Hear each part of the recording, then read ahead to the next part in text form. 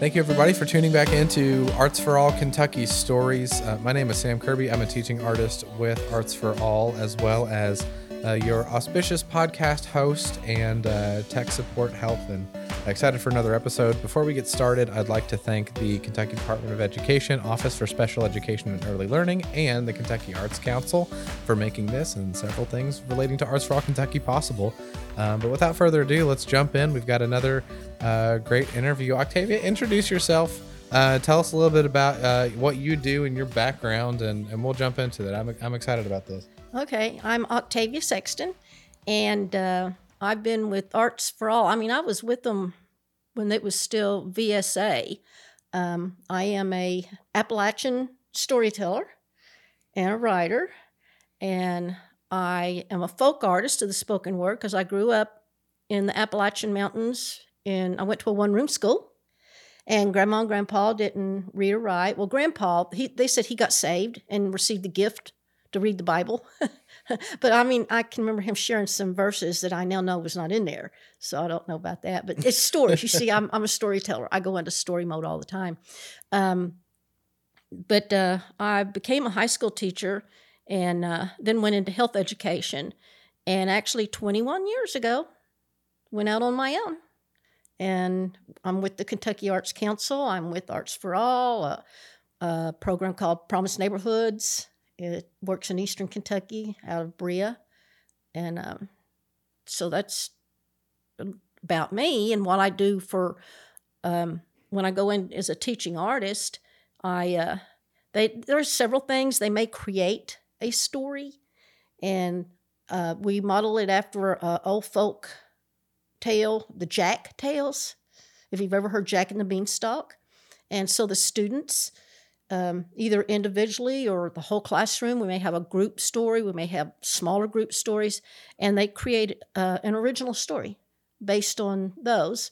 And then they learn presentation skills, and it could be followed up by, they could do a play, or they may do individual storytelling. And one of the things I really like to do is get a whole class or all classes and do one big program. It's be like our last class, and they actually present to the rest of the school. But it's a class, and they do improvisation and character stuff. They might tell a story, but they all get to, everybody wants to participate, but they all are on stage. So they're all stars. Yeah. That's awesome. Yeah, it is. It's cool. So when you do that, are you pulling, as far as what you're creating story-wise, how much of that is fueled by the students', imagination and their ideas versus kind of the folk tradition? Is it a good marriage of both of those, or where does? Yeah, because it doesn't matter where I go. For instance, okay, inner city of Louisville, and our cultures are different. Even though it's Kentucky, this is different cultures. And people always think, well, Jack, he's an Appalachian, or actually he originated in Europe. And so he's a common person. So he's just like all of us. And you put Jack in your setting. And it's just remarkable how they create. It's just, it's going to end up well, like Jack and the Beanstalk. I mean, in the end, he had, the money. He was rich. He doesn't have to be rich, but he's going to solve a problem, and it's going to work out well. And so it's just interesting because I have a whole outline, and I tell them a story, and anymore I like to tell the stories that some of the other students have already created and share with them. And it's just, I'm just blown away at what they come up with, because I just use Jack, and he's the main character, but they pick his age, they pick everything about him. And then we have an antagonist, and they pick that. And he's going to have a helper, and they pick that. And they create their own conflict. They just go, it's just like, yeah, I just can't, I mean, it's just, I'm just blown away with their creativity. What, and we're probably jumping out of order here a little bit, but I want to go kind of back to like where did your love for storytelling come from? Like in your background, and like as a kid, were you doing the same thing that you're encouraging these students to do in crafting and creating these stories, or where did that come from in you first? And that it's got to come from somewhere to create this energy that you have to share it to the kids. So where did Well, that I come actually from? grew up with it because I come from an oral tradition. And I mean, I'm talking, nobody had a television. So sometimes I would be the entertainment. I can remember being a little kid down at my uncle's. He lived down in a holler, and there was a big rock, and he had 12 youngins, and we had cousins all out this road. I mean, and I would stand on the rock, and I'd be the entertainment. And I mean, I loved that. They're all watching me. And so I'd tell stories, and I always was in trouble for talking. In school, Global Marine School, we had chalkboards, and if you talked, they'd make you draw a circle on the board with chalk, and you had to stick your nose in it. I bet I wore a hole in that chalkboard. So I had the gift of gab, I guess, and just it was always around, and it was an outlet for a lot of us, and because things can be hard, and things are hard. And and in life is hard now. I mean, mine was maybe different. It was like in poverty or whatever, but everybody has something. And to be able to just be free in these stories and just let your imagination go. And I see that in the students that I work with, and some of them, it's just been a blessing to me. I love working with Arts for All. I can remember one school, I could go on with all kinds of stories, but I was working, I think they were third or fourth graders, and they had created their story, and they do not have to tell the story. There's no pressure. They get scared if you go in, and it's like, oh, I'm going to have to tell a story. And it's like, no, nobody has to tell a story. I'm the storyteller. I'll tell a story. You don't have to do this. We're just going to learn some stuff and have some fun. And so we ended it at that school. It was very receptive, and they'd let us do the assembly. And there was this one kid, and they said she never talked, and she was actually from Mexico. And they said her parents were ashamed. They didn't think they had the right communication skills to come into the school to discuss anything with the parents. Now, she was English speaking, but of course, like I grew up with Appalachian dialect, and you feel inferior because people will make fun of you. That's just the way it is. And I let them pick things they want to do. So we were doing improvisation, and one of the things, because I want to get all the kids involved, even if they just sit there on that stage, they're still stars because they're sitting there.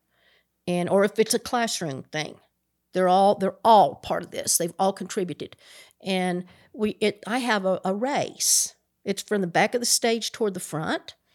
And the teachers, the whole audience, they don't know anything about this, but the kids do. And I will have different, like they're all old people. This is their character, okay? These are third graders, fourth graders, eighth graders, doesn't matter. They're very, very old. And so they get into that part, which we've kind of, eased into this, and they choose if they want to do it, and they can back out. There's no pressure on this. And so they get to, and some of them, they may already have a walker, or they may be in a wheelchair. But I bring props, and I'll bring a couple of walkers and a cane, or if we don't have it, they can improvise a cane, like they're walking with the cane, but the thing is they're really old. Now, this kid never talked, but she wanted to be in this race. And it's not about winning. And they do know you don't go flying off the stage. It's safe. And I told them, I said, you just be the best old person you can. But, old people can't move fast. And so you just go down through there, and it is hilarious. It is hilarious. And here she came. She had a walker. And here she came, and she won. She got there first. And I'm like, we have a winner. No, this isn't planned who's going to win. They don't care. It's just fun doing it. And kid never talked, never said anything. And I went up to her and I said, well, you are the winner. Would you like to say anything? She grabbed the microphone And she's like, oh, I want to thank my sweet Lord for giving me the strength to win this race. And she's not giving the microphone back. I mean, she's a star. And you saw the look. I mean, I looked at it in the teachers. Their mouths were just dropped open. And it was just one of the greatest experiences, and yeah, it was like she found herself. She found her voice, and she was a star. Yeah, I mean, she did good. So I was like, those kind of experiences, when we go in and there's just, it's so worth it. I mean, this program is just so needed, and so's the arts in the schools.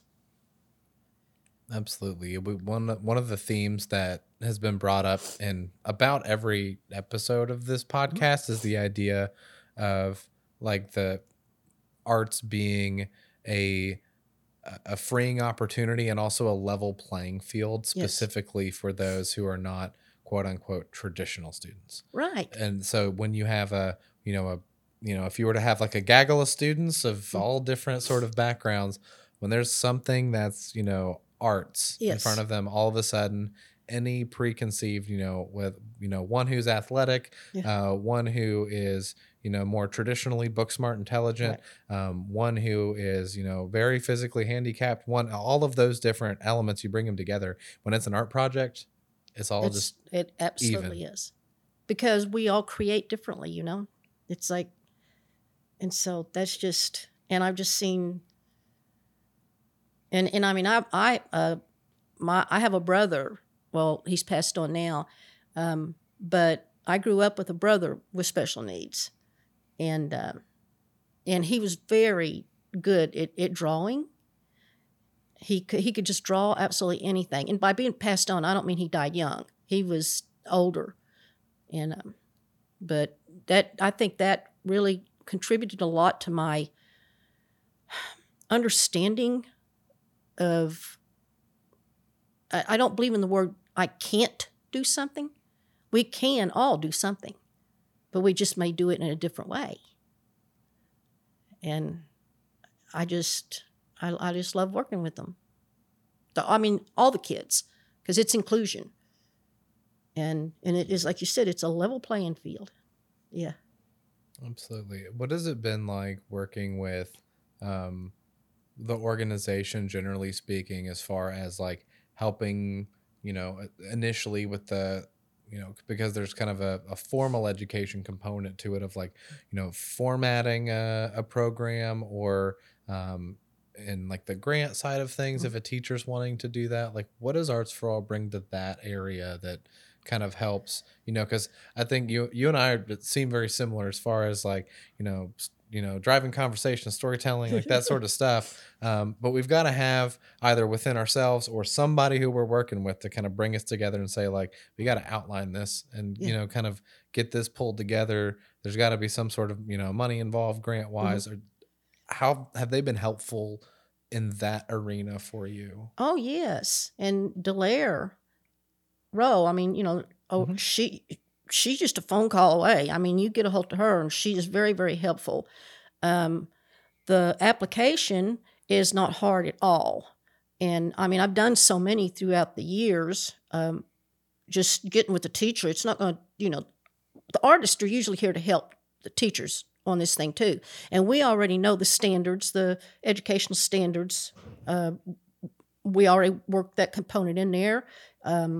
Everything I do, and it's according to what grade level, it align. And I used to be a teacher, and so with the lesson plans and all that. But all these artists already know that, and we just need the guidance, just working with the teacher and just doing it together and seeing what they really want as far as the focus. It's according to what kind of class you go in, because we're not limited. I mean, you'd think well, maybe I should just be in English, but we can go into math, we can go into science, we can do all kinds of stuff with our art form.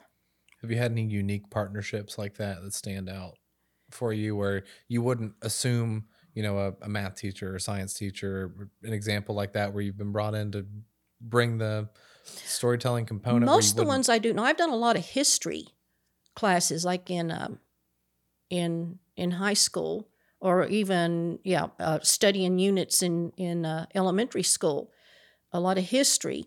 We did. I've done science because with the one thing I do is talk about Appalachian history, and from Europe, the migration here and all of that. And one thing they did, they made soap. They made lye soap. Mm-hmm. And so they integrated that into there, all the components of that. Another one, let me see, what was it? Oh, yeah, making, churning butter. And the whole process from the cow to, the cream, the fat, and what's the process? Why does this happen? And then the measurements, I don't know. I mean, nothing really stands out. It's just that we do this. We do all of it. Mm-hmm. We do it. Your art form is very malleable. Yes. Like it can kind of plug and fit in with a lot of different sort of things. So I was just trying to figure out what of those might have been the most, if there's a really unique one that stands out. But it sounds like they're all, like, each time you go in to do these, there's a custom fit element to each of them. I think one that I did one time, they wanted some cultural awareness when they found out, I'm from my culture, and of course Appalachia, we're considered, I mean, if I open my mouth and start using my dialect, you wouldn't believe some things. People will say, "Oh, come here, I want you to talk for this person." Talk like you were. And I use my dialect with my family and friends, and I use it in storytelling. But if you're doing that to me, then you're not a friend, and so you're not going to hear my dialect again. Mm-hmm. And so this school, they were having, this was back, from one of the wars in the Middle East, and they had students there from the Middle East, and there was some problems with the other kids, not understanding the Muslim religion and all of that, and they wanted me to come in and do cultural awareness through the stories, and they, and it was Arts for All. And so they created their Jack Tale, but it had to be set in the Middle East. And see, it all has to work out for Jack, and he's over there. He has to have a helper. And this is what I'm getting at. When I was finished with this, there was a young man. He was either a junior or senior, and usually I leave right before the bell, or, when class ends. And he said, "Do you mind waiting?" He said, "I want to walk down the hall with you." And I said, "Sure." And he came out, big old tall boy. And he said, "Miss Octavia," he said, "you've changed me." He said, "You've changed me." He said, "I'm one of them that this program was probably for." He was talking about his attitude. Mm-hmm. And he said, "We're all people." And I was like, wow. How often do educators get that experience in a career? Maybe a handful of times. Right. Mm-hmm. Right. So to be able to do what I do as artist in those classrooms, and to see just this coming together in this process, and everybody working together, and they do. Do you think the Arts for All process, and going in and creating these opportunities, these very unifying opportunities, have a much even greater sense of importance now, as we're hopefully coming out of, COVID, and we're, experiencing the kind of social difficulties that we're experiencing? Why is now the time for Arts for All more than ever, do you think? Oh my. Because it's like you said, we're all messed up now. Everything's messed up. And everything's just bringing us back together and leveling out this playing field and seeing one another, all of us, with all of our differences, as being a part. We're all important. We all have a place. And I really believe this program unifies classrooms, schools. I think every school, every teacher should try to get one of these artists in. I do. I'm sitting here trying to think of another, if there's anything else we need to say to wrap up, but I think that was a great way to do it right there. Unless, I mean, what is there anything about Arts for All that you like or that you've experienced, or that I think we really got to the heart of it, right? But is there anything that we haven't touched on that when, you were asked pretty last minute to jump on and, talk about Arts for All that we didn't cover, that we didn't talk about? No, I just, whoever's listening to this, tell your school about Arts for All. If you're a teacher, get on there and look it up and get an artist. And there's all kinds of artists you can pick, and they're all good, or they would not be on that roster. Thank you so much again for tuning in to Arts for All Kentucky Stories. We're excited to share these different and unique stories about how Arts for All has impacted parents, teachers, and students themselves, as well as our communities broadly, to make the arts more accessible. If you want to learn more about our podcast and stay tuned for some of our next releases, follow us at Arts for All Kentucky on Facebook, and we'll keep you posted on our next releases. Thank you so much. And again, thank you to the Kentucky Department of Education, Office for Special Education and Early Learning, and the Kentucky Arts Council for making this and a variety of Arts for All Kentucky functions possible.